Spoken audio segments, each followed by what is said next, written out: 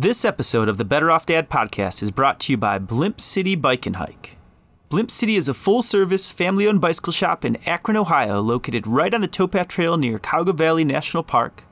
Founded in 2009, Blimp City offers a wide range of quality bicycles from reputable brands like Kona, Felt, and Bianchi, as well as specialty bikes like the Elliptico stand-up bike, electric bikes and scooters, folding bikes, and recumbent bikes. The shop also carries cycling accessories and rental bikes. Blimp City prides itself on providing exceptional customer service. The shop's comprehensive repair services include fine-tuning your bike to meet your comfort and recreation needs. Visit blimpcitybikeandhike.com to learn more and mention this ad in store to receive 20% off any accessory purchase. Make Blimp City your headquarters for outdoor adventure.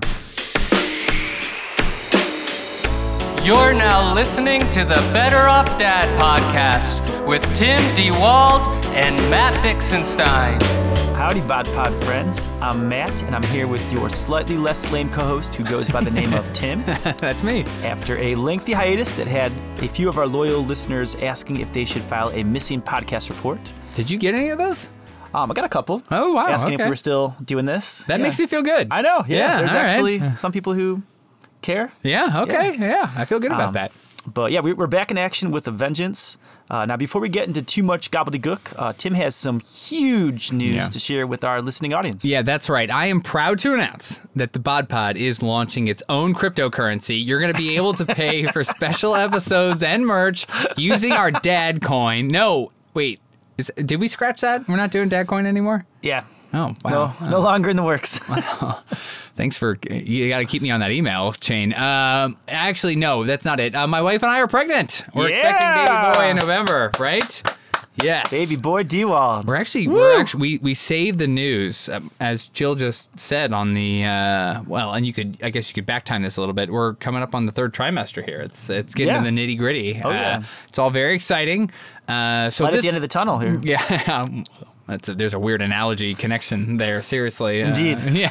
Unintentional. Yeah. So this week on the show, we're going to be covering how to prepare for baby number 2, where I'm looking forward to saying nothing during that segment and all, and just listening to Matt speak, who's actually had to go through that whole process before. And I'm looking forward to pleading the fifth because I still don't know what I'm doing with it too. I'm glad you said it. We've also got some reactions to big viral headlines we missed during that hiatus that Matt was talking about, including what happens to the internet when you put your quintuplets on a leash. And that's quintuplet children, mind you, not quintuplet puppies. Yeah. Dude, have you seen quintuplet puppies? Well, that's like that'd be a small litter, wouldn't it? I think it goes up to like a dozen for puppy litters. So. Yeah, don't put them. Dogs, fine on a leash. Kids, we'll find out. Yeah. And we're going to hit on friendship in one of your segments. And lastly, we're giving out some snacks at the end. That's what I'm talking about with Mara, just like a daycare visit. So graham crackers, stick around for that.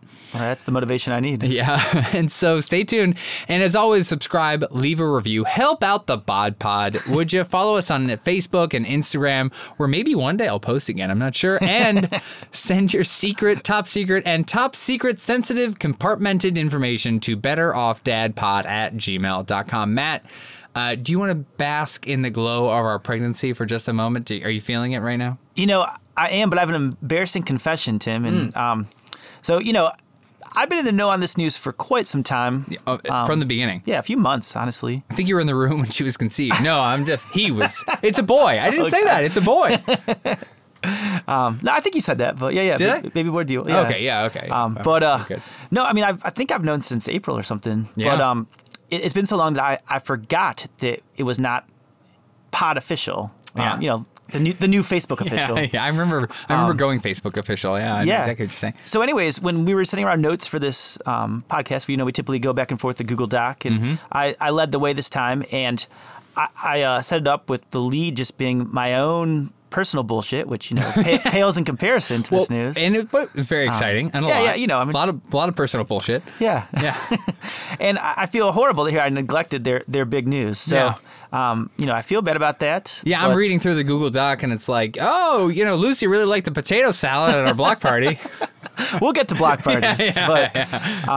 Yeah, so I just want to make sure that Tim and Jill don't think that I'm underselling their big news. It was a glaring omission on my part, but I'm glad we corrected in time to have it be the lead of this podcast. Yeah. Big congrats to Tim and Jill, and I just hope you aren't making a grave mistake. We probably are, yeah. We are recording this on a Friday night, first time ever on a Friday for us. Yeah, in mid-August. Yeah, my favorite day of the week, honestly. And as luck would have it, our podcast is finally a legal drinker. Good for it. Welcome to episode 21, which finds us drinking. What do you got over there, Tim? We're both drinking the Working Class Brewery Aviator IPA. Working Class is right out of Cleveland, Ohio, over on Lorraine Avenue in wonderful Cam's Corner. Yeah, the West Park neighborhood of Cleveland. I always forget where the apostrophe lies in that thing, and luckily, since I'm saying it, I don't have to worry about that. But I know that's like a thing with residents over there. Yeah, got a goddamn grammarian over here next to me. But it's a solid little neighborhood brewery, one of many like that in Cleveland. Terrible location in a strip mall, but otherwise, it's a great place. Yeah, that's true. Yeah. But yeah, Tim, I realize we're both closer to our double 21st birthday than the real deal we experienced back in college. Yeah.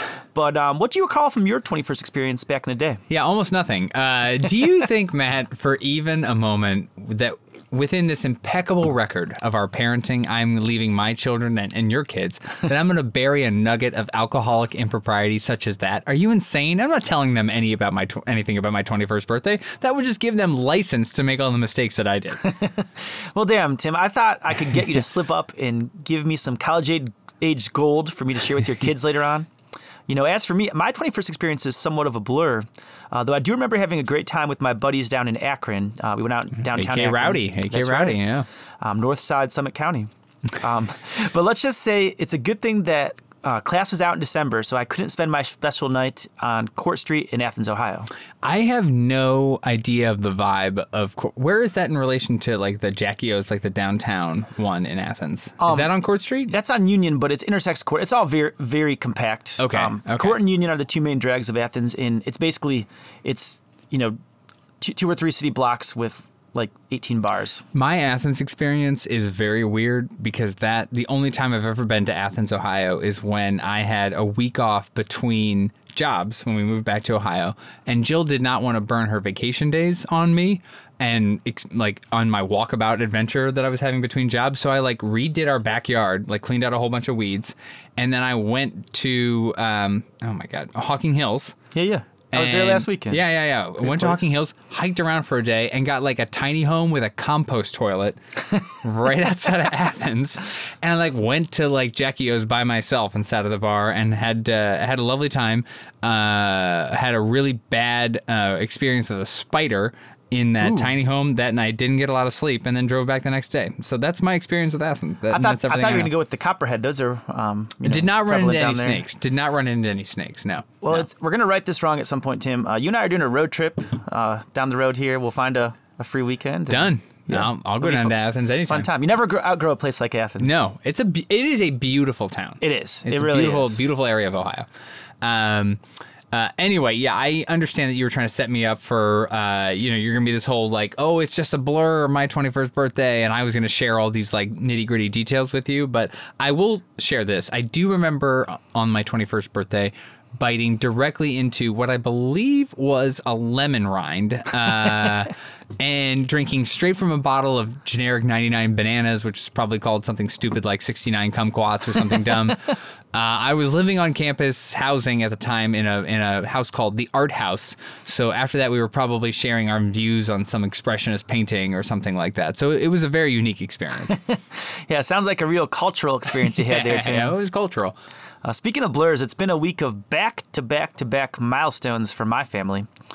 This week saw Charlie's first day of preschool, Wow, Lucy's second birthday, and my second anniversary as a stay-at-home parent. Yeah, happy birthday, Lucy. Yeah, she's taking in stride. The celebration continues all weekend for her with the relatives and so. Oh yeah. But yeah, it's been a slew of emotions, Tim, from a tinge of sadness that my little dude is no longer quite so little, to elation that he's genuinely enjoying preschool despite mixed emotions going into the experience. And with regards to Lucy, the thrill of getting to celebrate the first birthday for which she has a vague understanding of the concept of birthdays, as well as the confusion when she asked me the other day, "Where's my penis, Daddy?" You do this to me. all the time. I like to set you up. You just drop all this like preschool milestones, birthdays. Oh, your daughter's 2 and she's experiencing a second birthday. Mine's coming up. I'd love to hear. And then you drop a penis thing at the end of it and you totally derail it. And I have to ask about the penis. How am I supposed to just leave the genitalia out of this discussion now? And clearly that takes precedence. Give me some context here. What was your response? Did Elise clear the story for broadcast? What's going on here? Negative on Elise Clarence. She basically has given up on, she's never going to catch back up. No, and that's why this podcast is rapidly going downhill. As far as... Did I derail that properly? Absolutely. Yeah. But as far as the Lucy... penis. Yes. Lucy and her missing penis. Yeah. I was changing her diaper, and even though she's been given a basic description of her anatomy, she's heavily influenced by her brother and probably got confused. Happens to the best of us. Mm-hmm. And as for my stay-at-home dad milestone, the one that brings about a complex mixture of emotions, including but not limited to pride, joy, exhaustion, and realization of being humbled by parenting many times over. Yeah. So, Lucy's confused. I'm overwhelmed. We're all. But we're all just Charlie's trying to get doing by. great. Yeah. He did really well with school. It's funny. I mean, when you go to preschool, he's only done it 3 days. So this is the city's preschool that he's going to now. I'm not going to name the specific school. Yeah. No one needs to visit him outside of it and show Bod Pod like paraphernalia to him or something. Yeah. But no, he's 3 days in. He has an awesome teacher. Yeah. It's a male teacher, which obviously both genders are great. But I was pleased that it's so rare to get a male preschool teacher. Yeah. Was he? So he went to preschool, but he had like childcare situation for a little bit prior to the pandemic. I mean, he went to daycare until he was 2, but this is a complete new world. Does for him. he have? So obviously, what kind of does he make any connection between those two things at all, or is he just like, this is a new experience for me? He has almost no memory. Yeah. I try to bring up some of the kids from his daycare class, and he's asking me what are you talking about? Yeah. But he's 3 days in. We've biked to school every day, which is awesome. Which is fun. Yeah. And it seems like he really likes it. Let's be honest. In preschool, you're mostly playing. They do. Right. They call it organized kind of play. Right? Yeah. Well, yeah. I guess there's 3 teachers in this large classroom, and one of them's an aide and a couple different teachers, and they'll set up stations. And it's basically a free-for-all. They call it center room or something, where you can go anywhere you want, but it's basically a free-for-all of just go play wherever you want. And, they do recess, they do art, they do story time. They do recess from the playing? They go to the playground, separate of the free-for-all inside the classroom play. And he's got one of his soccer teammates in the class, so they seem to get along. The other day, we did pickup. His soccer classmate came out and her mom greeted her, and they were saying goodbye, and the soccer classmate pulled a stunt that I really appreciated. When it was time for them to go, she said, "Mama, I'm a statue," and she just stood there, and I'm afraid Charlie's going to learn that one. And just become dead weight. Basically. Yeah. I can't wait for that. Can't wait for that take hold. But he really likes it so far. It seems like it's going to be a really positive experience for him. And the great thing is he's going to be in the same building until 5th grade. So he's going to be a lot of stability. That's great. Familiarity and. He's 3 days in. By my count, by mid next week, we should all be sick as dogs, because it probably only takes about a week till you catch whatever anybody else has. You're getting COVID 22, 23, 24, 25 in your system now. But in the meantime, I'm going to speak very highly of preschool. Yeah. Well, that's great. Well, congratulations on your stay-at-home dad milestone and your Charlie's milestone as well. Anyways, Tim, what else is new in your world besides baby boy Dewald? Yeah, well, I guess I'm a couple of months into year 2 of my experience as a full-time parent now, and I can say with assurance... Grizzled veteran. Yeah, very grizzled. And I can say with assurance now that I will never know quite what I'm doing, but I know that I'm going to be tired, and I'm going to have occasional moments of pure terror, joy, and extreme exhaustion, similar to you. So that's the full gamut right there. Yeah, we're still smack in the middle of a bathroom renovation in this house, putting our only bathtub out of commission, which, if I'm being honest, has been less of a child-centric issue than I thought it would be. Mom and Dad got YMCA memberships to shower, but Mara is currently surviving in a Rubbermaid tub situation. this has worked out pretty well, and I think Mara genuinely likes her current digs, although last bath got a little hairy when, in an attempt to calm her, I offered her a chance to wash my hair and dump water on my head, which quickly escalated and left our rug in the sunroom a bit worse for wear. Nothing that a little airing out. It's a sunroom, it gets a little, a little sun. Like, it'll be fine. It'll air out. What's a little dampness in an old house? Yeah, it's got plenty of dampness in this thing. Yeah, no, glad to hear that Mara is handling the situation well.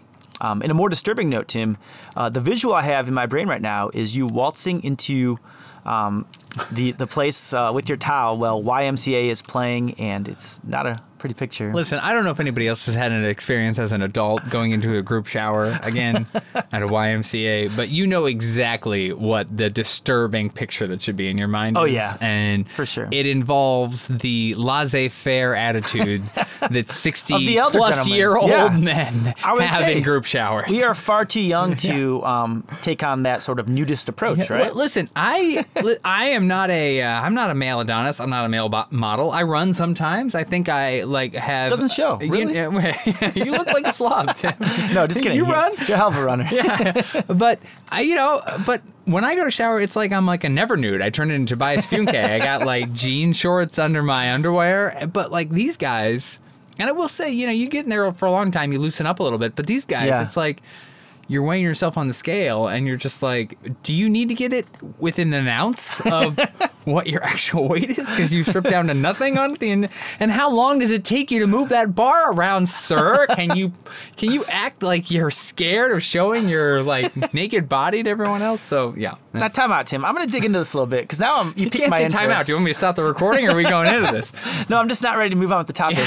So, I did belong to the YMCA for a while, and I switched gyms, and now I don't belong to any gym because I'm pathetic. But anyways, you said it. I never used the shower when I was there. So is it actually like dorm room, one big shower room? Okay, you have your own shower stall. Well, okay. I mean, what are we talking about here, Tim? I mean, okay, so you go in there. There is a place it's just a big room.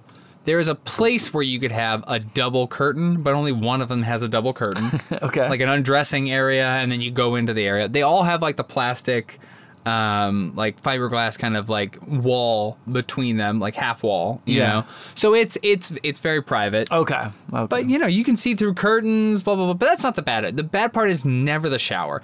Even if it was just all like high school mode. It's the toweling off, dudes standing around. Yeah. Like at least you'd be in your own zone there. It's the standing around, toweling off, looking at your phone, weighing yourself. Looking at your phone while you're naked? Blow drying your hair, but not the hair on the top of your head. Like all kinds of terrible stuff. You don't want to go in there, okay? You don't want to go in there. We're going to do the next recording live on site at the Lakewood YMCA. So try not to screw up your kids too bad. Thanks, everybody. Good night. And here you're bringing a son into this world. Yeah, exactly. Got to prepare for this kind of stuff. Anyways, where were we? Yeah. The deep end here. It probably goes without saying that my kids continue to keep me on my toes at all times. Lucy, God bless. Oh, God. It's a Friday night. Now Tim's reading my part of the script. But, anyways, to keep on going here, Lucy... moving on with a few Lucy facts. She has recently discovered that she can, rather than waiting for us to come into her room and get her out of her crib at 7 a.m., she can wake up at whatever ungodly hour she wants just by standing up and announcing loudly, "Mama, Dada, I woke up." How and then fun. following it up with some, loud expletives. reminders. Yeah. Well, I'm sure in her mind those are expletives. Yeah. So, it's that awakening that, no pun intended, that holy shit, I'm in charge of when I wake up. I'm not I don't have at to the mercy of these go people. back to bed or something. Yeah. Right. So we're dealing with that. She's also, speaking of this self-awareness, has developed awareness that there are other people exist in this world. So sometimes she'll see somebody in public and randomly say, very audibly, "What is that person?" Dada? I love that, and I've often thought that about with myself sometimes when I'm in public. Yeah. So that's I wish we were on the New York City subway or something. Oh wow, she would just be like reeling that off like nonstop. I cannot wait to be ushered into the world of a talking, perspective-wielding, weaponized toddler like that. One update for Mara on the world of speaking, because she's still not anywhere near with "What is that person?" or "Mama, Dada, I woke up." Oh, it's coming. Don't worry. Thank God. Yeah. Mara added a third name to her repertoire. Not grandma, not Grandpa, not like not Matt when he walks in to record the podcast. Yeah, what the hell, Mara? I know. Yeah, she's haven't made the impression on her, I guess. We were all eating dinner the other night when she proudly shouted out, "Joe!" upon seeing our neighbor Joe outside taking out the trash. So congrats, Joe, and better luck next year, Grandma and Grandpa. What is your approach on the "what is that person" answer when you're hearing that in public? Well, in a perfect world, Tim, I would turn to the person in question and be like, can you Did you hear her entertain question? my daughter? Yeah. Field this question, please. Yeah. But as far as the Joe part, Tim, I think it must be all of your "thanks a lot, Joe Biden" talk. Yeah, that's right. Yeah, influenced Mara here. And honestly, when it comes to Lucy's, what is that person? First of all, I don't correct her grammar. She's a little young for that. Yeah. But I usually try to respond in an equally audible voice describing what said person is doing. I'll say, "That's another customer in this restaurant," or "That's another passenger on the train." But no matter what I do, it's usually awkward AF. Yeah, I can imagine. Right, yeah. Few more Lucy tidbits. She's taken a strong liking to ice cream sandwiches and requests them at various hours of the day, not yet understanding that such a delicacy is a once-in-a-while treat. I blame Elise. She's the one who went to Aldi and she bought a box of them. Yeah, she broke those. broke the ice cream sandwiches out. I can hold her culpable because she's never going to listen to this. Lucy also thinks that every narrow surface she encounters is a balance beam, so I'm constantly holding her hand and helping her across when we come upon a curb or landscaping bricks or railroad ties. That was me as a kid. Yeah. It's fun, but it gets a little tedious when you're just trying to get from point A to point B. We need to get to this place now, not like after you're done balancing on this. Exactly. Yeah. And finally, she currently prefers to carry around 2 tiny Lego pieces she refers to as her phone and her cup. Both pieces are inevitably dropped and lost several times throughout the day, so we return to our Lego bin and find replacement pieces whenever possible. Yeah. That's my life right now. Yeah. Mara has started to utilize a phone situation as well, and every toy that she has become a phone, and she just sometimes it's our phone, sometimes it's some other electronic toy she has, sometimes it's her shoe that just goes up to her ear, and she's like, I mean, also seems a little bit, if I might say, a little bit demeaning to us as adults. That it's just like, hello, I'm an adult. I'm talking on my phone. Blah blah blah blah blah blah. Right, blah. they're mocking us, Tim. Yeah. Oh yeah. Lucy, we have an old fashioned basement phone that's actually connected to the wall and on a cord and everything. And sometimes Lucy will use that. We've given our kids some of our old cell phone, our original cell phone flip phones. Oh yeah. But as far we're in our attempt, obviously they look at a flip phone and they're like, no concept. Yeah. Like, what is this? What the hell is this? Is this a shovel? Yeah. I mean, obviously there's only so much we can do to minimize phone usage for our kids. But at the very least, we're trying to avoid getting her a toy phone. We feel like the real thing's coming probably before we want it to. And that's like a whole separate conversation, years down the line with the podcast. Yeah. But for now, it's one thing for her to play with a little Lego and pretend it's a phone, but we're not ready to get her, like a Barbie dream phone or something. What is this podcast going to be like when our kids are in high school? I can't imagine. I hope it still exists, Tim, but if it was R-rated now, what's it going to be rated when we're talking about boyfriends coming to pick them up or something, We'll put them on air and quiz them. You guys want to come down to the basement for a little bit here?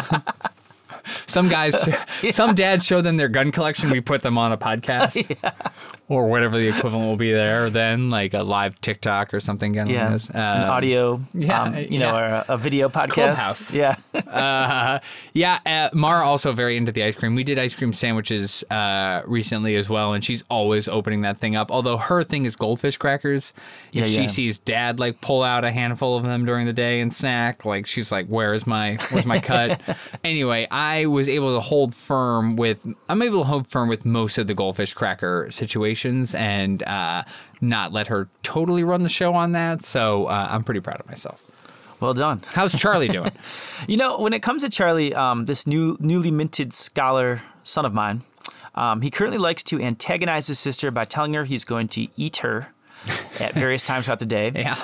So he now owes me a penny every time he says he's going to eat Lucy, which steep in his world is it's that's huge, a penalty. It's huge currency. That's a penalty. Yeah. That's like an Elizabeth Warren level taxation on you. When we find a lucky penny in the ground, Tim, he acts like he just won the lottery. It's a huge deal. He's going heads up, not tails? Does he know that? Funny, we actually just yesterday told him the difference between heads and tails, but I don't know where he stands, on luck and betting on heads up, pick it up, tails up. Oh, is there some down. superstition with that? Yeah, you can't pick up a tails. You can't pick up a penny that's tails up. Well, that explains my life. That's 'cause bad luck. I haven't picked up any penny I've seen for years. If I would have left those tails things down, I'd be like president of the United States. I'd be a billionaire. Right now. Yeah. Fucking Jeff Bezos Or hell, a over millionaire. here. One of my wives getting a billion. Yeah. But yeah. Anyways, for Charlie and his eating, the pun is considerable punishment and seems to have thwarted the problem. But I'm still left wondering if he somehow knows that about my shared high school connection to Jeffrey Dahmer. Oh, well, clearly he's listening to the pod, and he said it's been a recurring subject on the show, and I take it Lucy does not appreciate this threat that he's offering? Yeah, she's definitely not a fan of being told she's going to be eaten by her bro, and in an ironic twist, she's actually the one of the pair who has ever resorted to biting. Oh, that's interesting. Yeah, she'll go for a shoulder every now and then, But unlike Dahmer, Charlie is mostly kind to animals. We've had a few times recently where we've been late to obligations, not because of Lucy needing to balance beam everything, but because Charlie has wanted to have me check and remove potato bugs from behind our car in the driveway. Wow. Charlie, those things are going to survive a nuclear apocalypse. You don't have to worry about them. They're going to be here long after Yeah. humanity is gone. Yeah. But and finally for Charlie, we recently enjoyed a nice lunch with my mom at a hot dog place in Portage Lakes. It was a very pleasant experience until as we were leaving, Charlie decided to announce loudly to the entire eatery that it smelled like poop in here. I, for one, did not discern this particular odor, but needless to say, my mom and I both got a chuckle out of this minor shitstorm. Yeah, in my mind, Charlie had just crop dusted that entire restaurant and was just trolling them as he walked out the door, which, if that's the case, good for you, Charlie. That's sinister. That's A plus trolling. Yeah. Speaking of bodily functions, I had an experience recently leading me into a chaos theory of parenting that I'd like to debut on the show right now. We haven't had enough of your theories. Yeah, this is. I feel like this should be a whole new segment or something. Most like likely. Parenting theories or something. Like a little science bubbly sound going on behind there or something. We'll see if I remember. I'm gonna mark on our Please do. mark on our thing to remind me. It's got to be do like that. a beaker boiling over or something. Yeah. Some kind of a weird science hit or something going on in there. I think it'll be pretty good. The chaos theory is this: no matter what we do as parents, what smart steps we take to protect our children, we're totally screwed. Okay? And the universe is against us and seeking to cause harm to what we hold most precious, no matter what. Okay? Can't stop it. Mara and I, take this for example. Mara and I were at the park the other day, Lakewood Park, big one. When we came across a young girl playing by herself with the largest snot ball I have ever seen dangling from her nose. It looked like something like you buy at like Mark's in the toy aisle that no one's touched in 20 years, next to like the cap gun, and it's like, oh, snot ball, like surprise your friends. This thing's just hanging down like inches off of her nose. Had to be uncomfortable. It was terrible. And anyway, this girl begins to show interest in like hanging around Mara, and I think, man, I got to get this girl out of here. I don't want any part of what this girl has. Back to COVID 20, 21, 22, and 23. She's got all of them at the same time. So we hightail it to another part of the park where moments later, a young boy about her age, standing right behind her, just like turns, looks at her, and plants a kiss directly on her lips. The dad, to his credit, like came over and was like, "Oh no, we don't do that. We don't kiss people that we haven't talked to and like asked." It was very embarrassed, but it was fine. Out of the frying pan into the fryer, as they say. You just can't you can't account for all the things that are going to happen to your kid. Yeah, I mean, Tim, the parenting gods were certainly playing a cruel trick on you. And correct me if I'm wrong, but I believe it's actually the mouth and not the nose that's considered the germiest part of the human face. Oh, interesting. But if I'm being honest, this is all fairly benign. You never know, after all, what someone's going to say when they start out speaking of bodily functions. Yeah, that could have gone. I was fearing the worst. Yeah, that could have gone south very quickly. Another update: Mara has also recently become enamored with throwing, kicking, and catching balls of all kinds. She's getting a lot better at throwing, and I'm actually somewhat impressed with her ability to catch. Although she typically holds her hands in a basket approximately 1 inch from her chin when you tell her to catch. It's like, you're asking me to throw this ball right at your nose. I don't really want to do that. It's led to some pretty cool encounters. Speaking of random encounters in the park, it's led to some pretty cool encounters in the park where I've encouraged her to kind of share her ball with some of the other kids, and then we get like an impromptu pass and catch circle with a bunch of kids in the park, and it's reinforced my faith in spontaneous park encounters with kids. It's pretty awesome. It's really awesome, Tim, and I hope those hand-eye coordination skills continue to develop. Neither of my kids is able to catch anything except a cold every other week. Well, don't get them next to the snot girl, man. They'll catch all those diseases.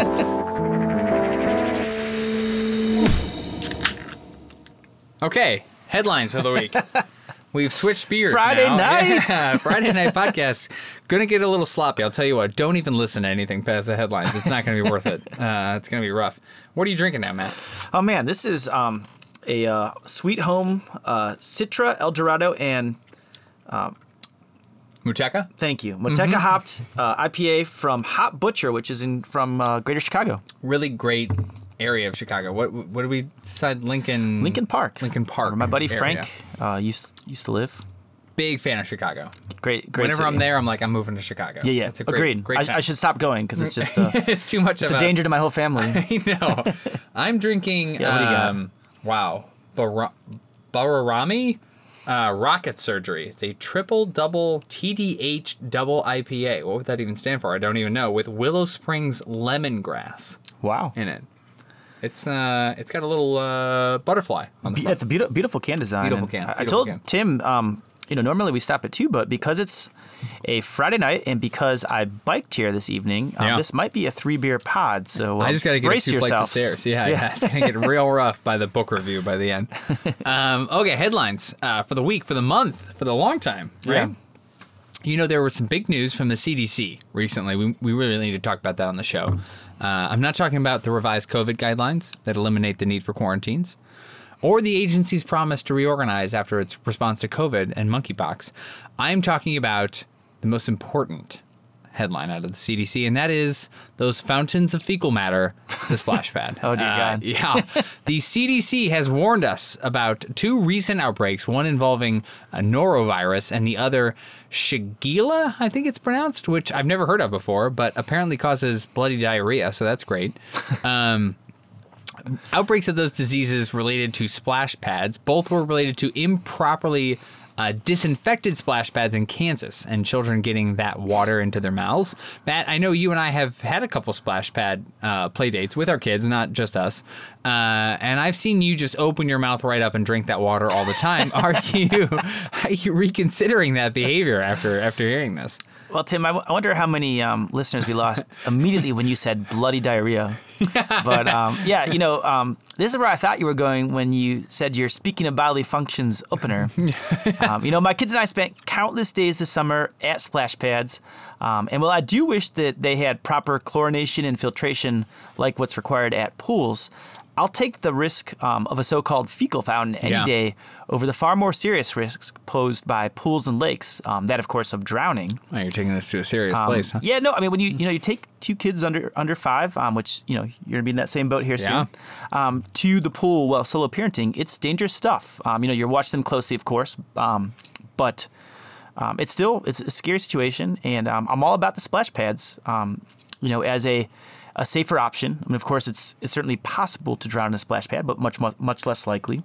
So I'll take this risk. And besides, a little poopy water never truly hurt anyone, right? I experiment with that every week, and it's never hurt me at all. And honestly, a splash pad really well.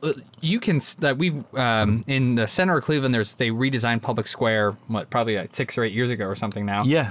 And they put in a splash pad there, and it's there's a point where you're just walking around in not even ankle deep water, like foot deep water. Right. And it's great. It's very cooling, actually, to be in that kind of a setting, and you're in the middle of like a cityscape, and they've got big fountains there, and the kids really like it. It's like a very cool experience, and it does cool you off. And like you said, it's like a safer thing. Mara was like now this sounds dangerous and terrible considering the fecal matter story, but she was like lying down on the ground in there.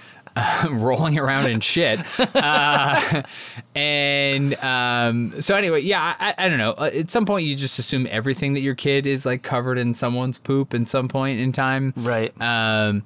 I think, you still plan to advise them against, obvious things like don't drink the splash pad water, hug the snotty girl, etc. But some of the stuff like you're saying, it just kind of feels unavoidable in some way, shape, or form. And I was somewhat comforted by the fact that the diseases in the story that we talked about were not, they're serious, but they're not life-threatening necessarily. Yeah, this definitely feels like a case where the grossness factor far exceeds the actual danger factor. Yeah. And I'm sure there are plenty of absolutely disgusting things we do in life. I know there are in yours. Public toilets and hotel bed sheets come to mind. Or Airbnbs, for that matter. Yeah. Or what in my happened personal in that case, bed? Yeah. hound dog slobber. Yeah. But there are certainly cases where it's worthwhile to not overthink it. But of course, it's also necessary to take sanitary precautions with your kids. I suppose the true answer is somewhere in the middle. That's true. That's right. Next up, in early August, Jordan Driscoll, a Kentucky father of quintuplets, set social media ablaze by posting a short Instagram reel of him escorting his 5 children, all attached by a leash.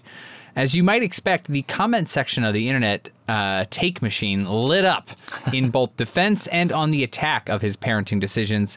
Matt, you brought this up originally. I think you set this story up. I'm a bit torn, but I'm going to give you first crack of the story so I can make fun of you either way on the other side of it. What were your thoughts? Yeah, you're pretty good. Just take whatever side I don't take. Yeah. Especially Matt, put your neck out on the line for this one. Especially if it's Burke Airport. Yeah. But, would you like to defend this asshole, Matt? in fact, I would like to. So Tim, this guy's social media of the situation came across a bit braggy. I'm pretty firmly in the camp of expunging him of any true wrongdoing. Yeah. I can't even begin to fathom what it's like to have quintuplets. But even if I could, who the hell am I to tell this dude how to parent his unreasonably large collection of toddlers? Yeah, if I have learned one reliable thing from parenting thus far, it is that judging another parent is easy, and I often do it. But instead to actually try to refrain from that, because the moment I say how terrible something is or that I would never do it, I do that terrible thing immediately following that. Yeah. And look, I read a New York Post article on this, and they found some pediatrician to trot out and offer their opinion in a story and say, this is terrible, and what if a kid gets tangled, and they're concerned about strangulation, and blah, blah, blah, blah, blah, blah. Look, buddy, I have one kid that just after attending our block party last weekend, I know you had one recently as well, that does not understand that a street exists and cars drive down anymore and wants to run right into it, right? We went and grabbed ice cream right before we recorded this podcast tonight, and Mara and one of our friends' kids were kind of chasing each other around. It was really cute, but then Mara's like beelining it towards the street, and scary. Jill, pregnancy and all, turned into a superhero and hopped over 5 tables and went to grab her. Fortunately, she turned before she got there. But this stuff, like you were talking about with taking your kid to a pool, there's an imminent threat of death at any time when your kid goes towards a street. So anything that takes that threat off the table, I think is a good thing. And I'm not going to attack a fellow parent because they're doing that. That said, I am torn here because I knew there was a but. The article that I read about this guy did say that Mr. Driscoll did post a response video about this after he got a little bit of turmoil on it on his quote popular TikTok page. End quote, and that's just a red flag for me right there. Okay, if somebody has a quote popular TikTok page, I no longer take this person seriously. Bullshit, guilty. Yeah, I watched your dance videos on there. They're very engaging. I wouldn't know how to log on to TikTok if it bit me. It does turn out that this guy in Kentucky is a rapper. Oh, he goes by the name of Drix. He's got a song called Minivan. Wouldn't Kentucky be bluegrass, folksy country area? It was a little bit who was that guy, Paul Wall or somebody? Okay. Or it was a little like Southern country white guy rapper situation. Yeah. It was. I listened to Minivan, the song. It's teetering a little bit between I'm an actual like rap artist and I want to be taken seriously and like tongue in cheek, wink, wink. Like this is just funny. We're having a good time, guys. So, listen, the point is I spent way too much time on this already. Okay. I got a kid. I don't know why I'm watching YouTube videos. I could not find a smoking gun about him either way to make a judgment on him. Like I said, I never do. But look, popular TikTok and a Today Show interview that he had after a social media video shows you leashing your kids. You're on notice, my friend. Okay. Like just be careful. Well, and Tim, I'll tell you where you can make a judgment. One final headline here. The news broke just yesterday. My daughter's birthday. I didn't appreciate the timing of that. That a punishment has been handed out to Deshaun Watson. The NFL and the NFL Players Association came to an agreement that the Cleveland Browns' new quarterback is going to miss 11 games and be fined $5 million this season. Pocket change got, what, for him. $232 million, something like that, guaranteed over 5 years. Slap on the hand for sure. So Tim and I have talked about this before when it first came out, and I think honestly I thought he was going to miss the whole season, and and I was even thinking like, if he's not playing, I can't let the Browns off the hook, but maybe my fandom will return slightly, but I'm pretty disgusted. And Tim, from what we've seen. The organization has put out a announcement indicating that Watson is remorseful, and yet he did a press conference yesterday where he was anything but remorseful, saying as much as he's maintaining his innocence, and that him agreeing to a settlement and to a punishment in no way insinuates that he is actually guilty. Tim, the whole situation is disgusting. I want to get your take on how you feel about it, and also how do we as lifelong Browns fans fill this void? First, I'm not offering myself up as a lifelong Browns fan right now. I will say I'm a come later Browns fan. That's what I'll say. Now, normally that would be like a slight on me for not being with them for life, but now I can be like, I didn't like these guys in the first place. Like, I moved back to Cleveland and I was like, I'm going to support the Browns. Baker Mayfield, he's cool, right? Wait, so tell me, so you didn't grow up in Massillon being a pretty serious Browns fan? No, my parents were not big football people. Okay. My dad was in the band. My brother was in the band. My mom taught drama and English, I think, when she was a teacher. Yeah. But Massillon, where the high school, the town that I grew up in, pretty serious football obsession down there. So I was very I rushed to assumptions Tiger. because of that. Yeah. How dare you assume what I was obsessed with? How do I feel about it? I feel terrible.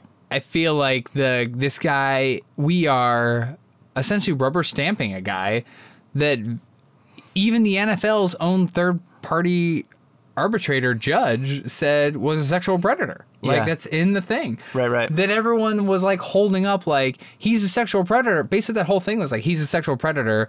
There's no precedent for me to, like, shame him and murder him in the streets. So instead, I'm going to give him a 6-game suspension that the NFL then appealed, right? Right.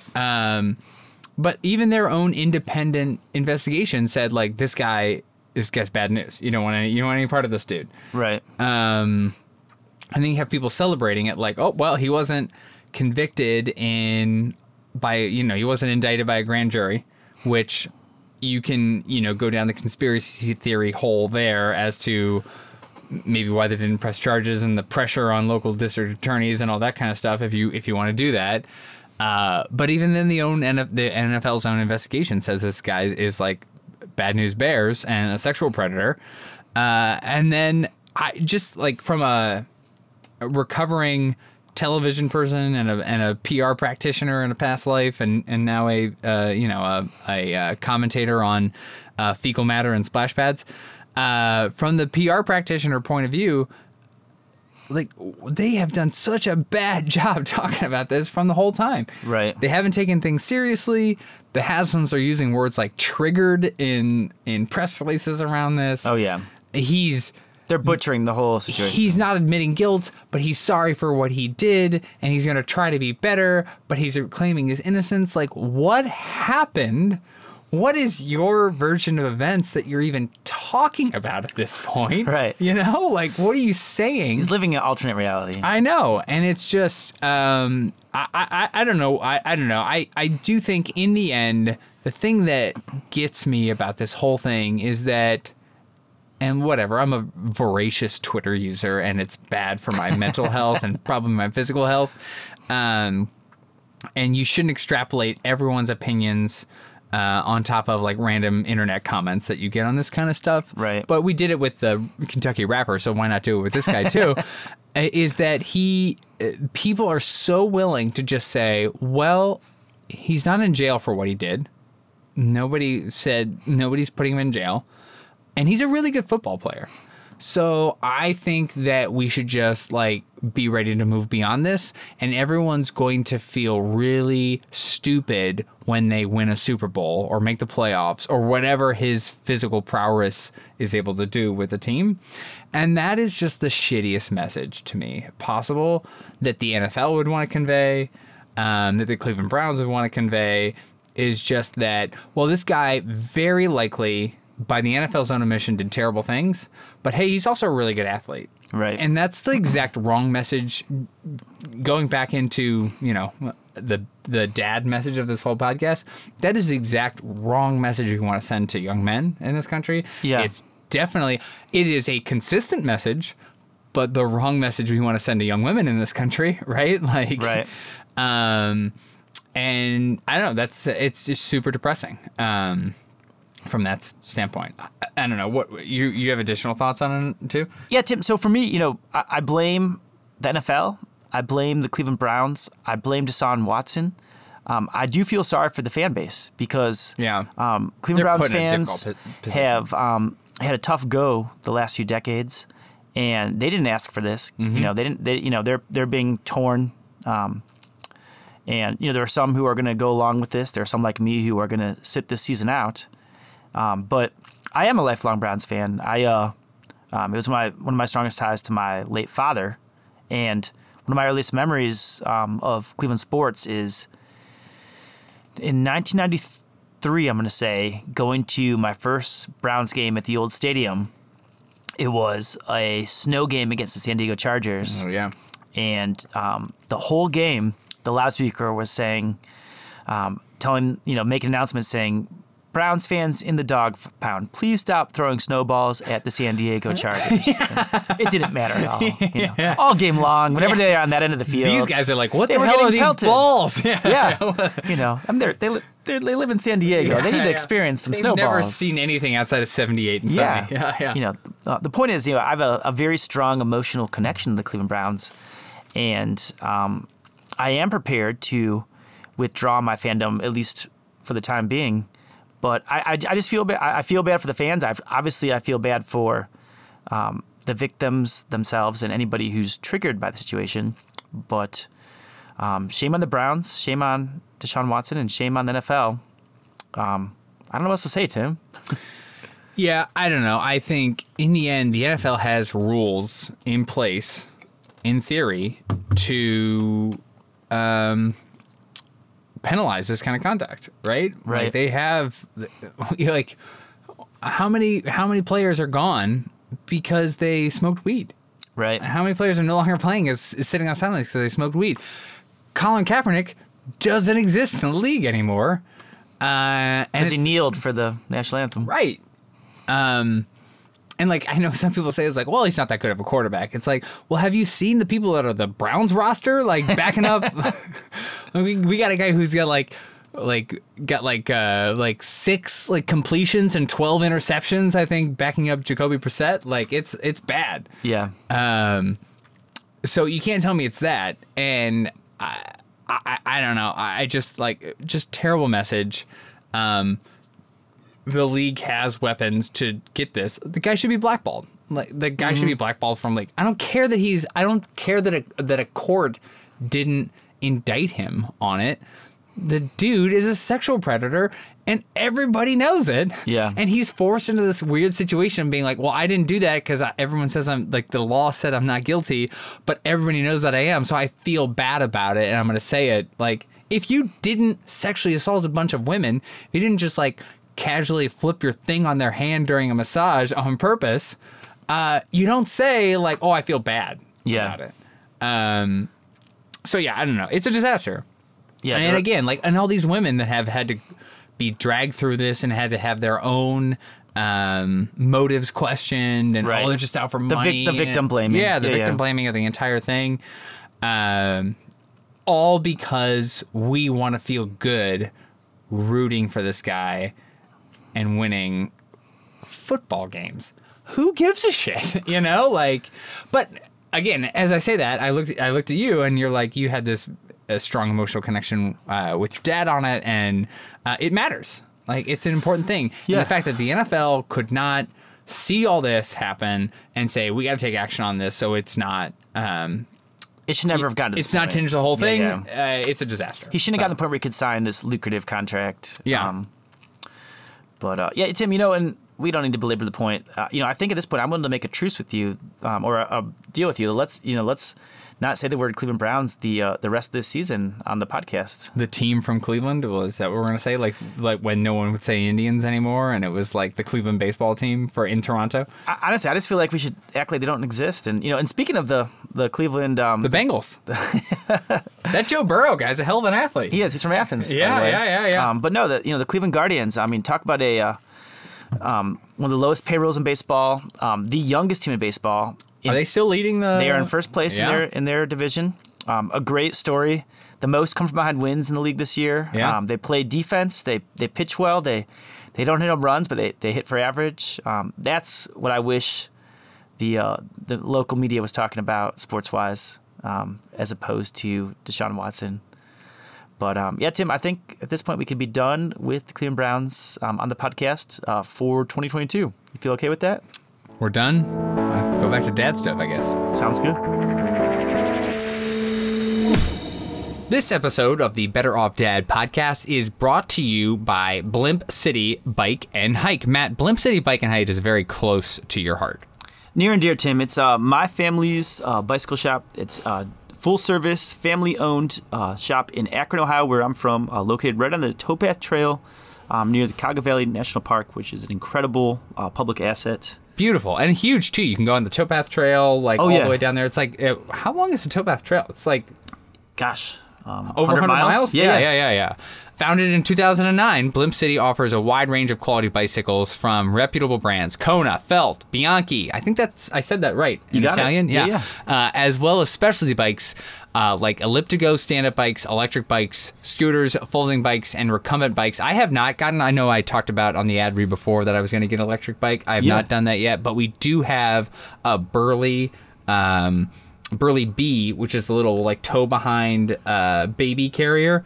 Love it. It's great. Yeah, electric bikes are blown up right now. It's the future, Tim. I'm seeing them everywhere. Yeah, it's great because you have pedal assist, so you still can pedal your bike. It's just you can add a little boost behind you for hills or when you need to. Mm-hmm. The shop also carries cycling accessories and rental bikes. Blimp City prides itself on providing exceptional customer service. I can vouch for them. I know those folks pretty well. Mm-hmm. Yeah. They're not great during Thanksgiving. Don't bring up family event, like politics and religion at the family dinners. Different beast altogether. Yeah, but customer service is great. They also have comprehensive repair services, I know, which is great for anytime you get because I like bikes, but I don't want. I'm not a grease monkey. You know what I mean? They can help you out with tune-ups or more serious projects as well. Yeah. Visit BlimpCityBikeandHike.com to learn more and mention this ad in store to receive 20% off any accessory purchase. Make Blimp City your headquarters for outdoor adventure. All right, we are back for our main topic. I was just telling Tim that even I can't trip over my feet that easily to butcher the main topic, but we'll see. Here it goes. Now prove it. Yeah, so circling back to Tim's big family news, the countdown is on until another DeWald graces our planet. I imagine this kid is going to be hilarious, urban-centric, and perhaps a tad nerdy. I'm going to try to get him on mandatory parking minimums early to see if I can get him really leaning into that. There you go. Yeah. Tim's all about the cutting down on parking to kind of force public transit and ban cars, get pedestrians. rid of them. Yeah, that's no more cars. whole separate podcast, but every once in a while we kind of touch on this topic. Yeah. We're going to try to do a War on Cars, Better Off Dad podcast crossover. We'll see a crossover event. I made the kids ride the train yesterday down to Little Italy. It was Love it. Good time. Love it. But in any case, let's chat about Tim as a stay-at-home parent, how he can best prepare to double his pleasure? Yeah, for the record, I'm not saying double my pleasure as a commentary for obvious reasons, but I think the kid has a solid shot at least one of those awesome attributes. Maybe. We'll see. I will tell you the most embarrassing moment thus far has been when I found myself in the park with Mara recently, giving way too much attention of my attention to a YouTube video titled How to Throw a Baseball, because I'm no good at that. And suddenly, with the prospect of raising a male child, I've realized I am woefully inadequate on some of the most baseline gender-normed expectations I am expected to bring him up to speed on. I think I can give him a half Windsor on tying a tie. Can you tie a full Windsor? I think so. I can't do that. I'm inadequate. I don't even have enough facial hair to show him how to teach how to shave. It's going to be terrible. Oh, very intuitive. Throw the gender stereotypes out the window, Tim. You're good. Perfect. Good. You're giving away your best stuff right now. So I will say, for my shoulder's sake, though, I should really probably go back and finish that baseball video, gender norms aside. Yeah. It's going to be an important thing. Got to teach the curveball. Yeah. To both your kids. Curveball? I can't even make it go out of my hands. I am sure my hopes, fears, and concerns are going to change a lot over the coming weeks, and we'll use this podcast to document my pending mental breakdown. Yeah. Honestly, I'm looking. I'll give you a phase by phase of his mental deterioration. I'll just be your slobbering, and you'll be the one talking about what happened to me. I look forward to the sleep deprivation show we record like 2 weeks after my child is born, and it's just me reading the instructions on a bottle warmer for like 45 minutes. You're like, Tim, we were talking about like food this week, and I'll be like, you have to heat it to level 5 if you want to do it in 10 minutes. You never know what kind of sleep you're going to get, Tim, but that's one of my biggest pet peeves of parenting is when people say stuff like, oh, get ready not to sleep for the next year. Not 6 necessarily months. The case. Yeah, Yeah, it totally depends. And even if it is the case, like, why would you say something like that? Have you seen this thing, speaking of bottle warmers, have you seen this thing out? I can't remember what the product is called, but it's like the Keurig of formula. I've not seen that. It's like formula pods, and like shoots like perfectly temperatured hot water into it. Wow. I think it's kind of bullshit. Like, a lot of parents were talking about how it's like a very specific cleaning process for it. I got to find the name for it. We'll put it in the show notes, or we'll talk about it next episode or something. But formula, obviously, you got to be a little exact with that stuff. You can't go light or too much. It's like bad for the baby when they're first born. And apparently that product was like not properly filling it sometimes. You have to clean it, or else it won't get enough formula in there. It'll like cake up and all that kind of stuff. It's like it's a bad thing. Well, and furthermore, Elise doesn't let me use Keurigs anyways because of the environmental impact. She wants. Yeah, and like the reusable K-cups suck. Yeah, they're terrible. Right. Yeah. I once overflowed the K-cup in one of my jobs after when I moved back. I won't say which one because then it'll embarrass me even more. But I like overflowed a K-cup because I was trying to use reusable K-cups. They're terrible. They're not worth it. Burn the world down before you use a reusable K-cup. They're terrible. Yeah. I'm with you there, Tim. There you go. Okay.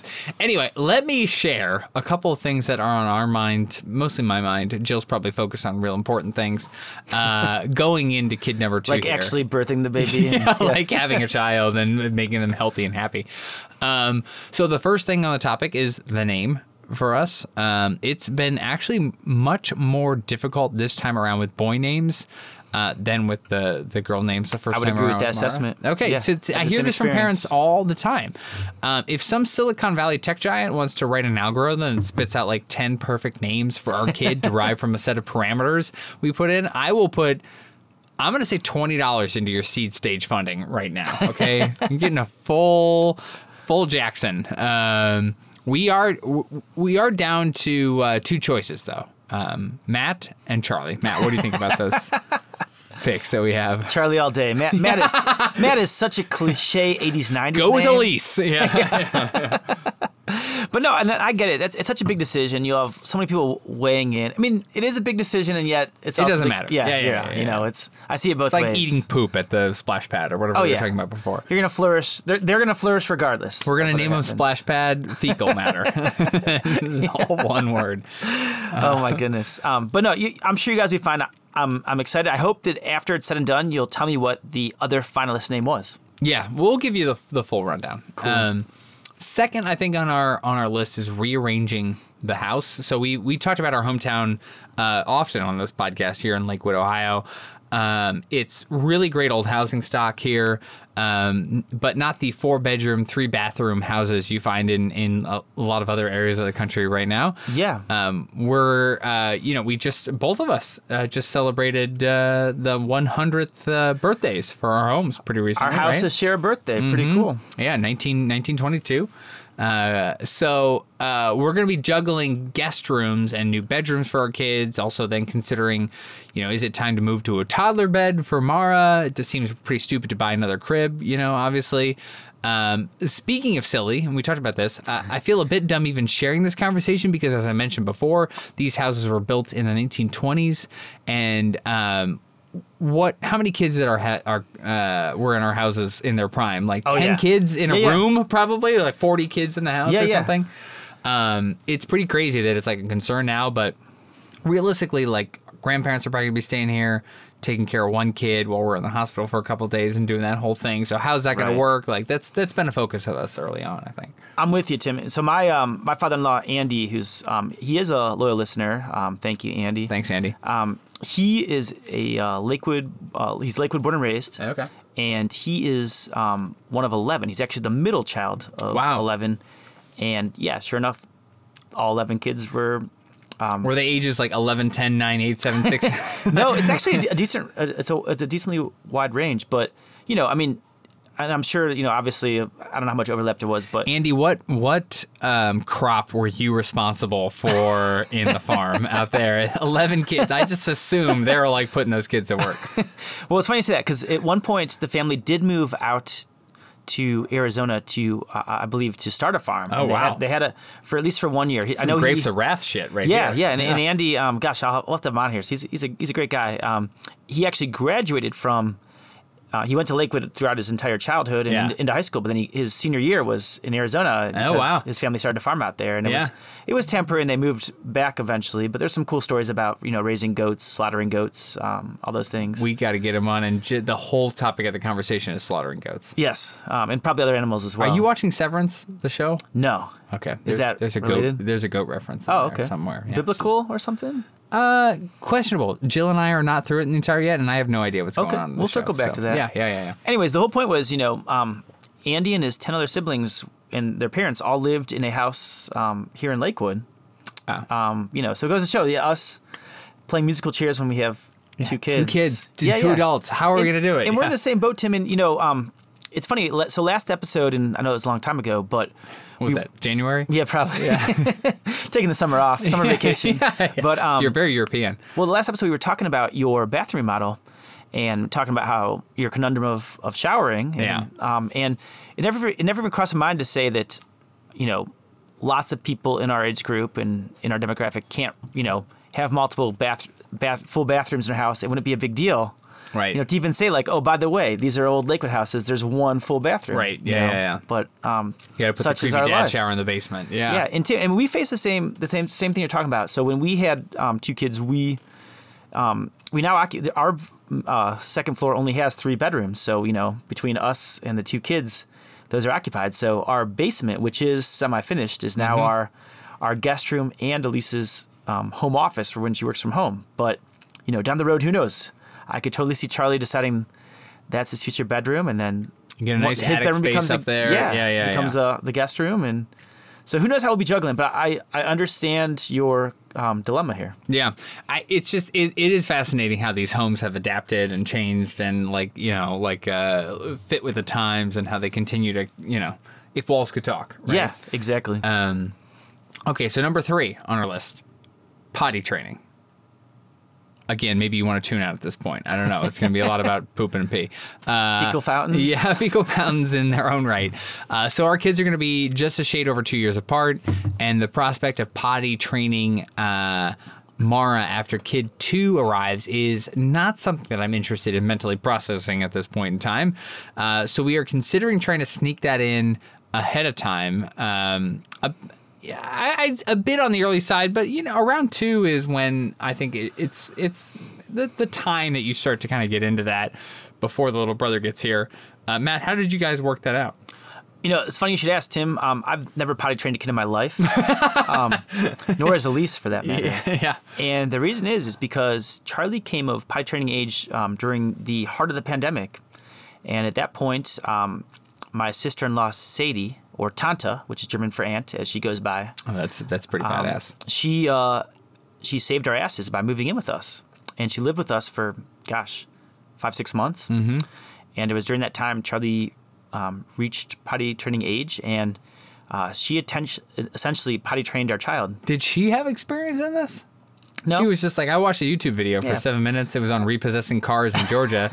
Bill Dewald recommended it to me. You know what? I mean, potty training, there's something intuitive, instinctual about that, And Charlie's credit, when you reach that age, you're smart enough to understand what's going on here. And it all worked out. But, she deserves full credit. And I don't know if Tanta listens, so I'll have to ask. But I haven't seen Charlie pooping randomly at any park that we've been to, so I think it worked. Honestly, if anything, it's the opposite problem. Sometimes I'm like, why isn't this kid peed in 5 hours? And will you try, please? And I don't know. I got this. Yeah, he's got a strong bladder. It's which on is lockdown. Great. But it's interesting, Tim, and I'm not going to tell you how to raise your child, but I will. I'm actually going to. I'm going to tell you how to raise your child. Go ahead. That's what this podcast is for. I think. Play devil's advocate to your approach here. Mm-hmm. When you first have a young kid, you're kind of landlocked. You're for a while.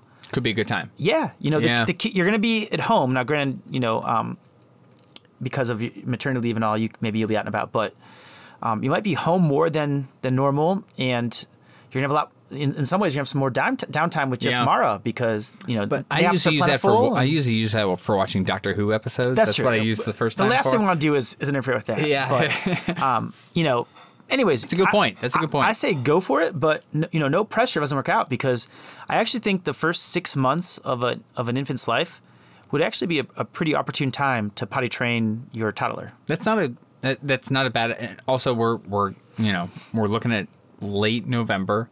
That's not exactly like the time of the year where you're going to be like, well, we got to take her out to the park now. You're going to be a little bit more locked into things, and the trips you do take are going to be a little bit more constrained. They're not going to be long periods of time that you're going out. So, well, plus I would like to time our potty training experiences so that we can share the good, the bad, the ugly. From this. Yeah. Okay. So, well, let's do it then. That's the most important part. Yeah. Really. Clearly. Yeah. All right, that's good advice. And lastly, I would share one thing that I'm not worried about, weirdly, which is actually caring for the children. I know that sounds bad and should sound bad, but I've had such great role models. We have some mutual dad friends that juggle 2 kids as well, and I've just seen this happen and watched you guys make it look easy, frankly. And while I know it's not easy because it's already not easy with 1 kid, I know it can be made to look like it is, and that's kind of the point of the show, right? To share our experiences and our points of view so other dads can know. And hey, this parenting thing is really hard, but with practice, you can actually externally, at least you're crying before you go to bed. You cry yourself to sleep every night, and you're drinking more than you'd like to. Yeah, exactly. But that's cry it out. That's fine. Sometimes externally, you look like you know what you're doing. Totally. And so, I did have a friend recently talk to me and say do you think you're ready to take on the responsibility of 2 kids? And honestly, the thought never occurred to me of what it's going to be like monitoring 2 kids during the day. And I know there's going to be challenges on it. I'm going to have bad days and good days, and I'm going to have learning curve along the way of how to make it all work. And I know you're going to cover some of those points coming up here. But it's I've seen that works itself out. You figure those kind of things out, and I'm fortunate not to necessarily be concerned about that kind of stuff. Yeah, I mean, to that friend, you should have said, "Yeah, I'm gonna handle 2 kids, and I'm not even getting to use a leash." Yeah, and we're not friends anymore. But no, Tim, you're gonna be fine. And his name's Drix. He's a rapper from Kentucky. I don't know if you've ever heard of this guy. Yeah. No, Tim, you're gonna be great. And honestly, I truly believe that there's something inherent about being able to parent. It's instinctual. It really does come to you naturally if you take time and let it. Yeah. And obviously, you've experienced. We've walked the walk, and you know what you're doing. Yeah, kind of. Mara's not dead yet. Yeah. You and I both. Yeah. Pretending we know what's going on. But Tim, I don't. I think all of your thoughts are all very valid here, and I don't have a ton to add. But You want to talk about Deshaun Watson again instead? I do not want to talk about Deshaun Watson again. But That's the I'll- last Browns mention. You know what? I'll throw out a few pointers, not to seem like a know-it-all, because I sure as hell don't know I'm still figuring out what I'm doing. Yeah, but I've noticed. Yeah. So have Lucy and Charlie and Elise. But a couple things I'll add to your commentary. I would say embrace maternity leave. You know, it's an awesome time. Whether it's a month or 6 months. Mm-hmm. It's such an incredible time when you have you and your spouse for both kids. And, Yeah. it means you can have a lot more full family time. It means you have a lot more one-on-one time with either kid. And I feel like you can really take advantage of that and, enjoy it. And, honestly, I'm guessing for me, and what it's probably going to be more like for you is that time's going to be used for Jill, or in my case, Elise, to bond with the new kid. Mm-hmm. And you're going to have a lot of one-on-one time with the prior kid. Mm-hmm. And use the time to sort of fend off jealousy and remind them they're still important and remind them they're still loved. And it was a really special time. It was, I think you're going to have those one-on-one moments with Mara. Not that you're, obviously with Boyd Dewald, who I'm going to call Moses. Xander. But Moses Xander Dewald. there you go. Yeah. It's a very dignified That's name. strong. I Yeah. think that might be the winner. But I think during maternity leave you'll have a lot of great experience with both kids, but especially with Mara. Yeah. I getting emotional as you're talking about that, but it's I agree. I think it's a special time, and I think any parent can vouch for the moments where just having two parents bearing on your kids at the same time is versus you by yourself. It's just a world of difference, For right? sure. Just from responsibility and emotional context, perspective. I think it's crazy. So. And it's going to be fascinating and challenging and fun to see how our current child, Mara, reacts to all the changes in her life. And you're right. I think being there and being able to have that ability to help shape that is going to be really important. For sure. And I'm gonna get to some of that sibling dynamic here in just a little bit.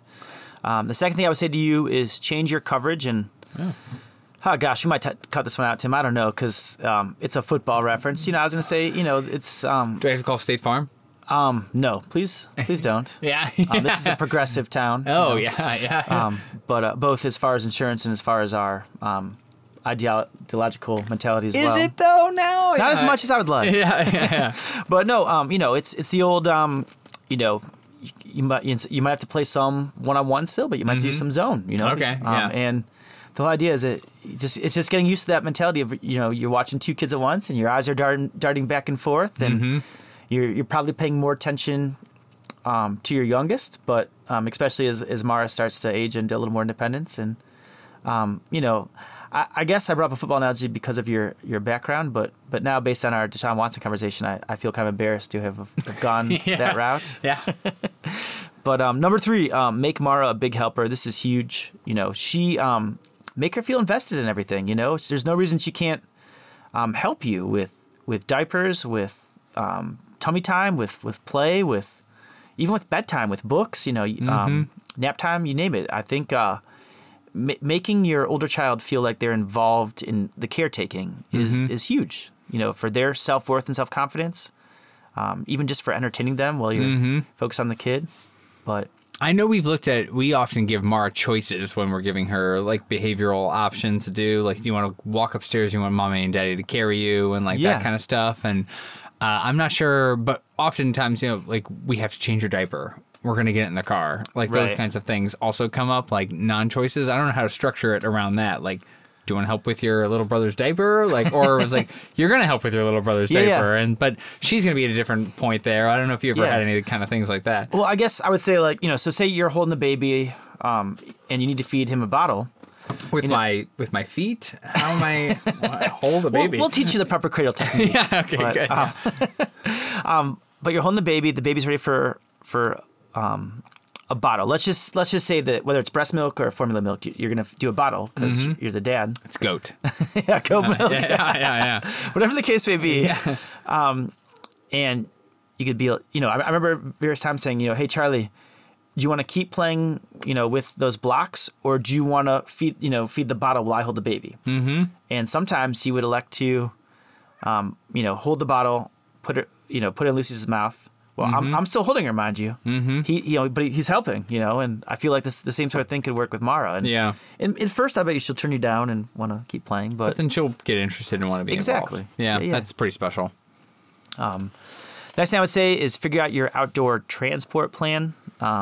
You're a healthy, athletic dude. You're going to be just fine. But, I think you'll probably As we've mentioned previously on the podcast.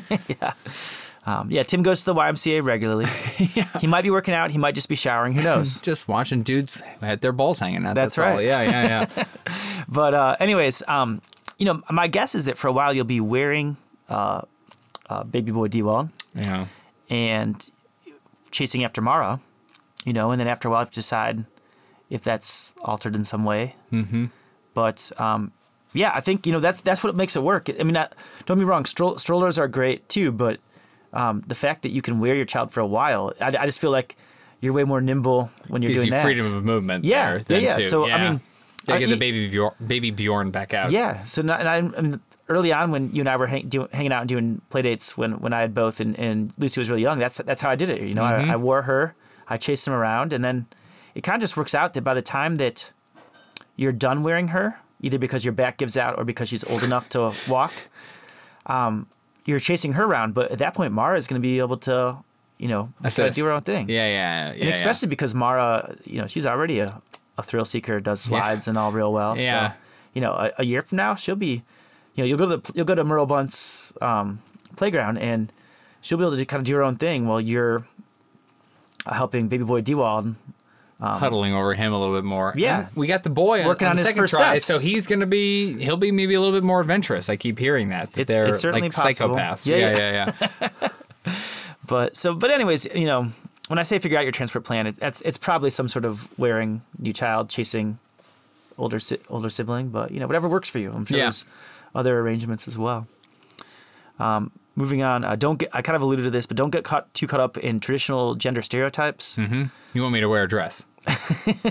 Whatever floats your boat, buddy. Yeah, okay, but good. I mean, of course we have some girly things in our house, and actually with the second birthday, a lot of relatives are getting us a lot more girly things. In the mail today, Lucy got a big package of ribbons and bows, and I was like, oh God, what are we gonna do with all this? Yeah. But by and large, Lucy wears a lot of Charlie's hand-me-downs, and she plays with a lot of his toys.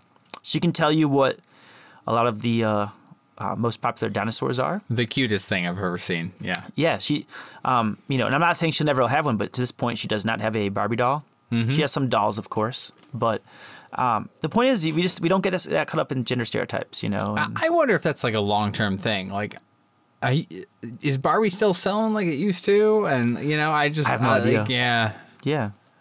I feel like there's less parents now, in my view, that want to like lock their kid into like you're gonna like work on accessories and dresses and makeup and like the other kids doing STEM stuff, and like that's the way it's gonna be. You know? Lucy wears fire truck shirts because that's what Charlie had in his hand-me-downs. But and don't get me wrong, if she proves that she wants to be girly, of course we'll embrace whatever she wants to be. Right. But for now, we don't get too caught up in the traditional gender stereotypes. Mm-hmm. All right. Second to last piece of advice, expect some love-hate sibling dynamic. Charlie, of course, loves... Is that like my wife hating me? Is that what that is? It could probably be extended to marriage while having toddlers. But, Charlie, of course, loves his sister. He professes that love every day. They play together, especially some of Elise and our favorite times is when they are playing really well together. Even though, and by the way, yours are 2 years, a perfect age gap. It's going to be great. Ours is a little wider, but they'll play in the morning sometimes where they'll both get their stuffed animals out of their respective beds, and they'll be combining them and playing with them, and it's really cute and adorable. And then other times, he'll be refusing to share anything with her and telling her he's going to eat her. Yeah. And so it goes back and forth, and you're playing cop on those kind of interactions a little bit, or a little bit. Yeah. Although sometimes I sit back and see how Lucy reacts, and she's gotta give her a little space to. She's not afraid to. I try to tell her to resist the responding by trying to bite Charlie's shoulder. Yeah. But that's sometimes her go-to move. But, like, listen. When you can't find the words, just Sometimes you just gotta gnaw bite. at the shoulder. Yeah. But no, it's fun to watch sibling dynamics play out, and if Worked for Mike Tyson. that's right. You know? Yeah. But if you just know to expect that it's going to be a mixture of both, then that's the way to go. You've got older male, younger female. I'm going to have the reverse of that. It's going to be interesting to see how that kind of dynamic, because they generally, I think, develop physically and mentally and emotionally in different ways. I think it'll be interesting to kind of compare what that means in terms of how they interact. I'll be really curious about how that plays out, because I don't have experience with And that. maybe that's all bullshit. I don't Maybe know. it is. Going back to the traditional gender breakdown. Yeah. Yeah. But who knows? Maybe Mara will be the girl who's beating up the bully on the playground. Yeah, she has going that, after baby boy D-Wall. has that impact sometimes. Gender rules be damned. Yeah. And finally, Tim, just know you're going to do great. You already know what you're doing here. You got it. I mean, you know as much as I do at this point. You're going to do great, buddy. I'm looking forward to it. It's going to be fun to do play dates when we're 2 against 4. Yeah. I don't know why I used the word against, because we're all on the same team. Yeah. But, really looking forward to it. And, can't wait to experience it and find out what those the finalist names are, and what the final choices. Xander, what was your one? Moses Xander. Yeah. Oh, well, yours is better than mine. I don't know where I got Xander from. All right. Well, when we go upstairs, I'll explain to Jill that the name has evolved a little bit. Hey, Jill. Can you say it loud enough? Can you react loud enough that we can hear it on the podcast? What do you think of the name Moses Xander Dewald? Not my favorite. Where did that come from? All right. We are back with What's New, Kiddo? And before I jump into that, it's Friday night. We're breaking new ground with the podcast. Yep. Beer 3. Yeah. I'm going back to the working class aviator. Tim, what do you got over there? Yeah, I have something from Wolf's Ridge out of Columbus. It's called September Fest, which is actually probably appropriate for the amount of pumpkin beer and Oktoberfest beers that are out now in August. Yeah. I appreciate. I mean, I hope they're mocking Oktoberfest, because they have no business having those out before Labor Day. Yeah, it's another, it's a multi, amber lager situation. It's very good. It's got that malty kind of flavor that you're looking for out of an Oktoberfest. Yeah. And, it's great. Wolf's Ridge, can't go wrong. I'll grab a beer from it anytime I see it. It's like an Oktoberfest light. I dig it. I agree. Yeah. So today I want to talk about friendship. It's that thing I fake. You talking about me? Yeah, actually I am. Oh. It's that thing I fake with Tim because, even fake friendship beats sheer loneliness. Okay. Just kidding, buddy. But for as long as I can remember, I was the coolest dude Charlie knew. That is until he struck up a friendship with a neighbor kid I'll call Jay, who lives 3 doors down. It's a great band. Mildly memorable 90s band. Jay just turned 8, and Charlie's not 5 until Halloween, so there's a decent age gap. And yet, Jay has really embraced Charlie as a playmate and friend. It's to the point where Charlie seeks him out daily and now waits for him to get out of school to play. And at times, I have to pry him away from Jay to come hang with Lucy and me. The situation is not without challenges. We're still trying to navigate how much freedom we can give Charlie at his age to wander down to Jay's yard while I'm not sitting on the front porch watching him, which I try to do most of the time, but, sometimes you got to bring Lucy inside. Mm-hmm. And the age gap means that Charlie is sometimes exposed to humor, topics, and slang beyond standard toddlerhood. Plus, Charlie is markedly cognizant about staying away from the street. He sometimes forgets that he needs to constantly monitor for cars backing out of driveways and acts like the sidewalk separating his and Jay's house is his own personal superhighway. But overall, it's a really genuine friendship that often involves dinosaur toys, water balloons, and other neighborhood kids as well. Now that Charlie just started school, I imagine he's going to make a ton more friends, but this summer, Jay has really filled a void for Charlie, a pandemic kid who's craving more constant peer interaction. So for that, I'm really grateful. And I also want to shout out Jay's parents for always helping keep an eye on Charlie when he's playing with Jay. It takes a village, as they say. So anyways, I'm happy for Charlie. And I don't mind too much when I walked to Jay's yard the other day and Charlie said to me, Dad, can you go home now? Wow, usually that experience feels like it's reserved for high school, but you've already had to have that. One would feeling. think, right? Yeah. Are Jay's parents fans of the pod? I don't know. I'm going to have to find out. That's a really good question. They could really add to our listenership at this point. We got to get them on. Have them do a review and subscribe, you know? They might move after listening to the whole thing. Yeah, that's true. To get away from you. Yeah. It is breaking my heart what you had to go through there. Were you at least able to turn away right after he said, Dad, can you go home now? And before you started crying, were you able to get away from the tears? I was. Yeah. I don't think Charlie saw my tears, thankfully. Yeah. Did you get hit by a car when you were running home and you were not able to look both ways with tears welling up in your eyes? Thankfully, I was walking Lucy, holding her hand, so we were going slow enough that we were able to avoid That's good. ours. Yeah. Man, wouldn't it be great if we could somehow understand the collective impact of all these seemingly random nature of things in our environment, experiences that our kids have, the pandemic, all their friends, etc. Just think about the people who've touched your life during your early years, Tim. I mean, it's amazing. Some of you probably don't even remember that well, but some of them, not to have too much of a sliding doors kind of conversation, but we're 3 beers in, and why not? Some of them have very significant impacts on your life. Yeah. And some people seemingly that should have that same impact have no impact, right? And you never know when that's going to push you in one direction or another, right? The mysteries of life. Yeah. I was talking to a mutual friend the other day, Tony. Yeah. And I can't even remember who he was talking about.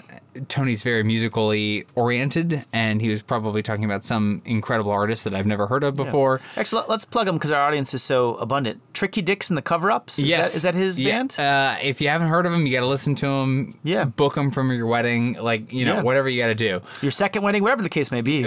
Get divorced and get married again. Just to hire Tricky Dicks. Tricky Dick and the Cover-Ups.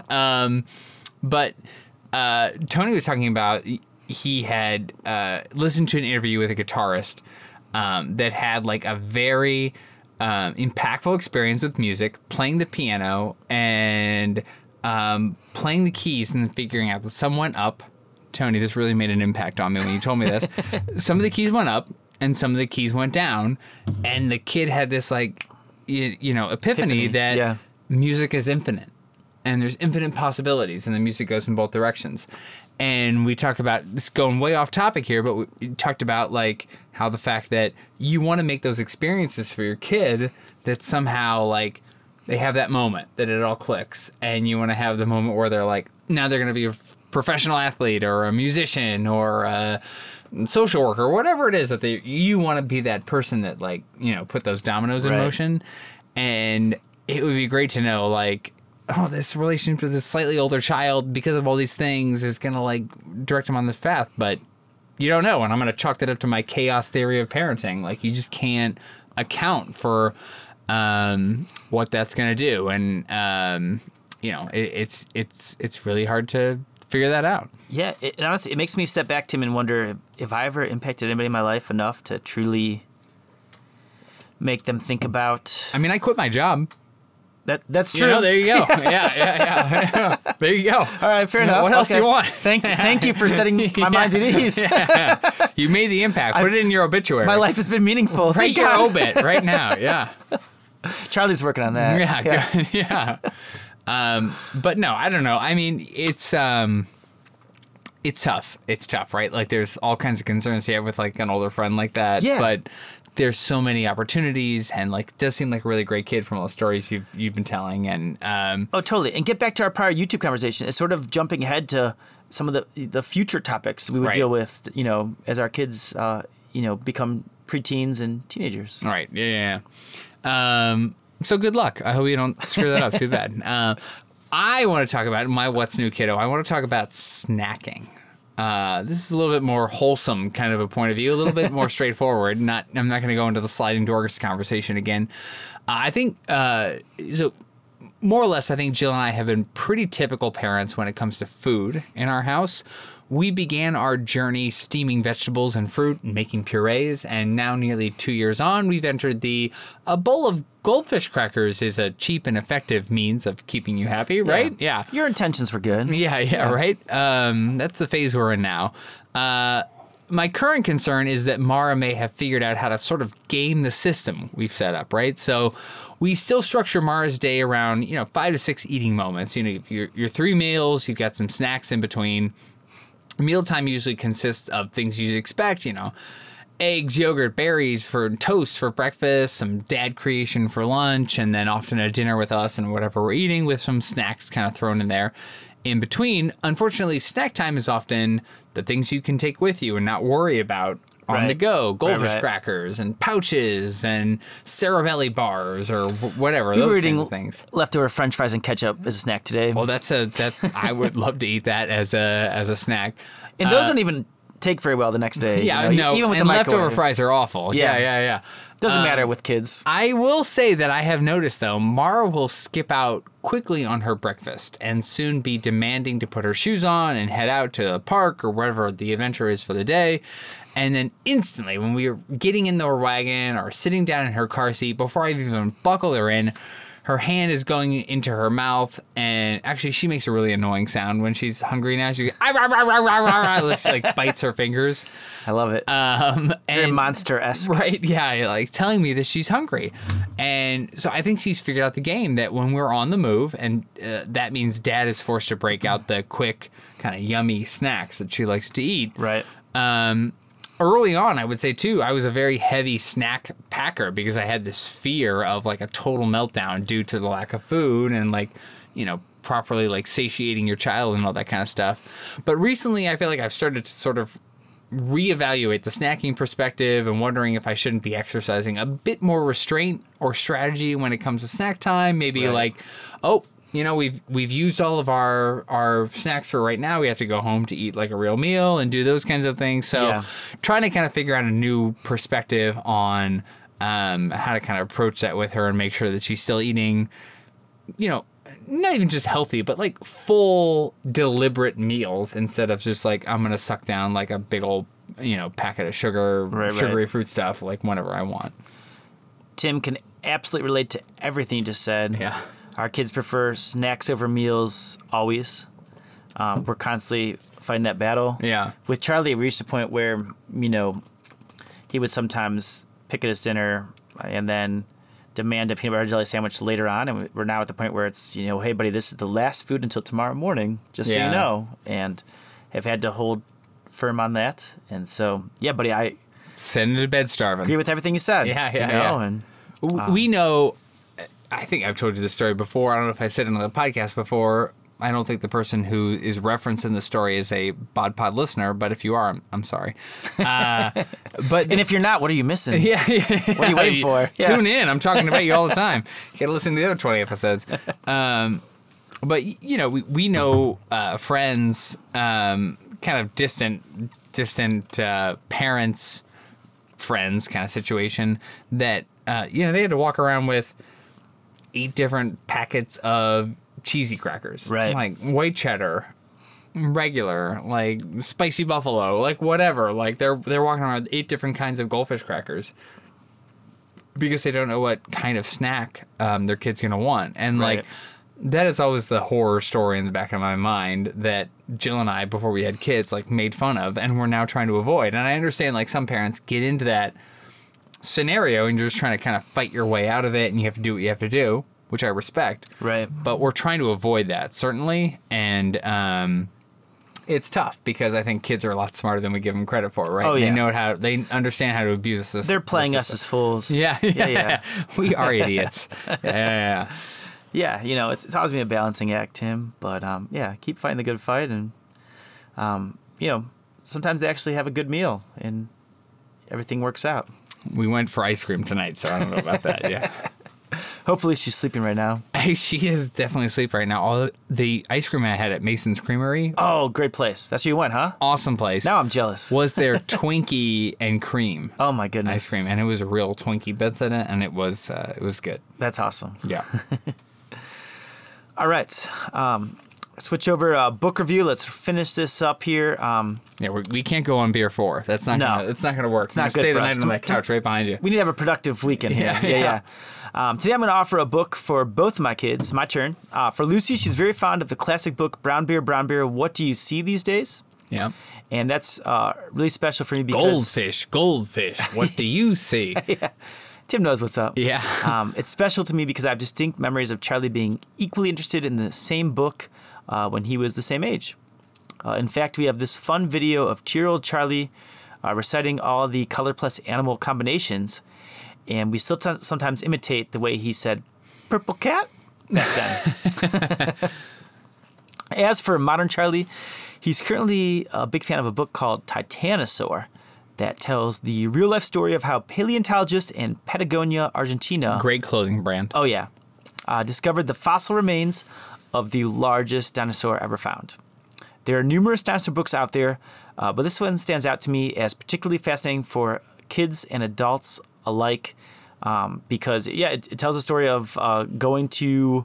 of these paleontologists who spent months digging up bones and bringing them back to their history museum, and it combines some fact and some fiction. And of all the dinosaur books we've read so far, this is the one that's most intriguing to me, and Charlie sure likes it as well. So the Titanosaur is a meat eater? No, Titanosaur is a herbivore. Yeah.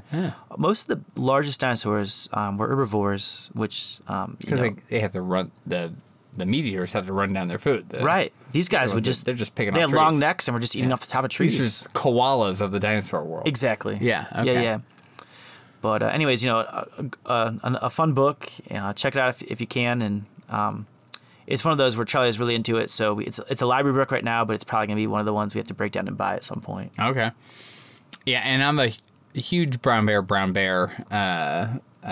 reader. Mara loves that book too. She loves going to the summary page at the end and finding them all and pointing at them and doing that whole thing. And it's great because it knocks out colors and different animals and all that kind of stuff. Diversity too. in the classroom. Yeah. It's great. So it's a good book. Well, Tim, it's excellent been fun. selection. Yeah.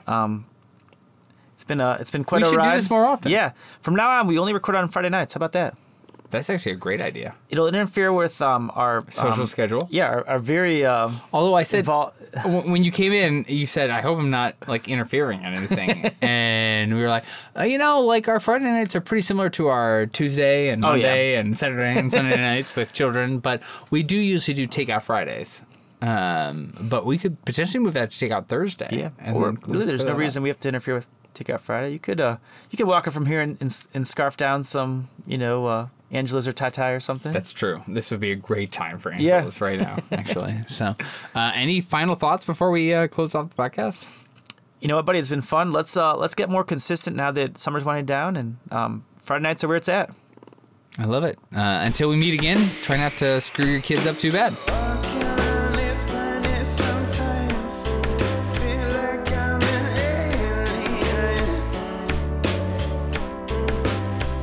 Thanks for listening. If you like what you hear, go ahead and subscribe, and please leave a review of our podcast. You can follow us on Twitter and Instagram as Better Off Dad Pod. The Better Off Dad Pod would like to thank our kids and spouses who are responsible for this show, whether they like it or not. Our theme music was written and produced by David Paulette and is an adaptation of the song Alien by Zero to Infinity. Give them a listen on Spotify. Special thanks to Sam Painter, and thanks to you, loyal listener of the Bod Pod. Until next time, remember, our kids are our future. Let's try not to screw them up too much.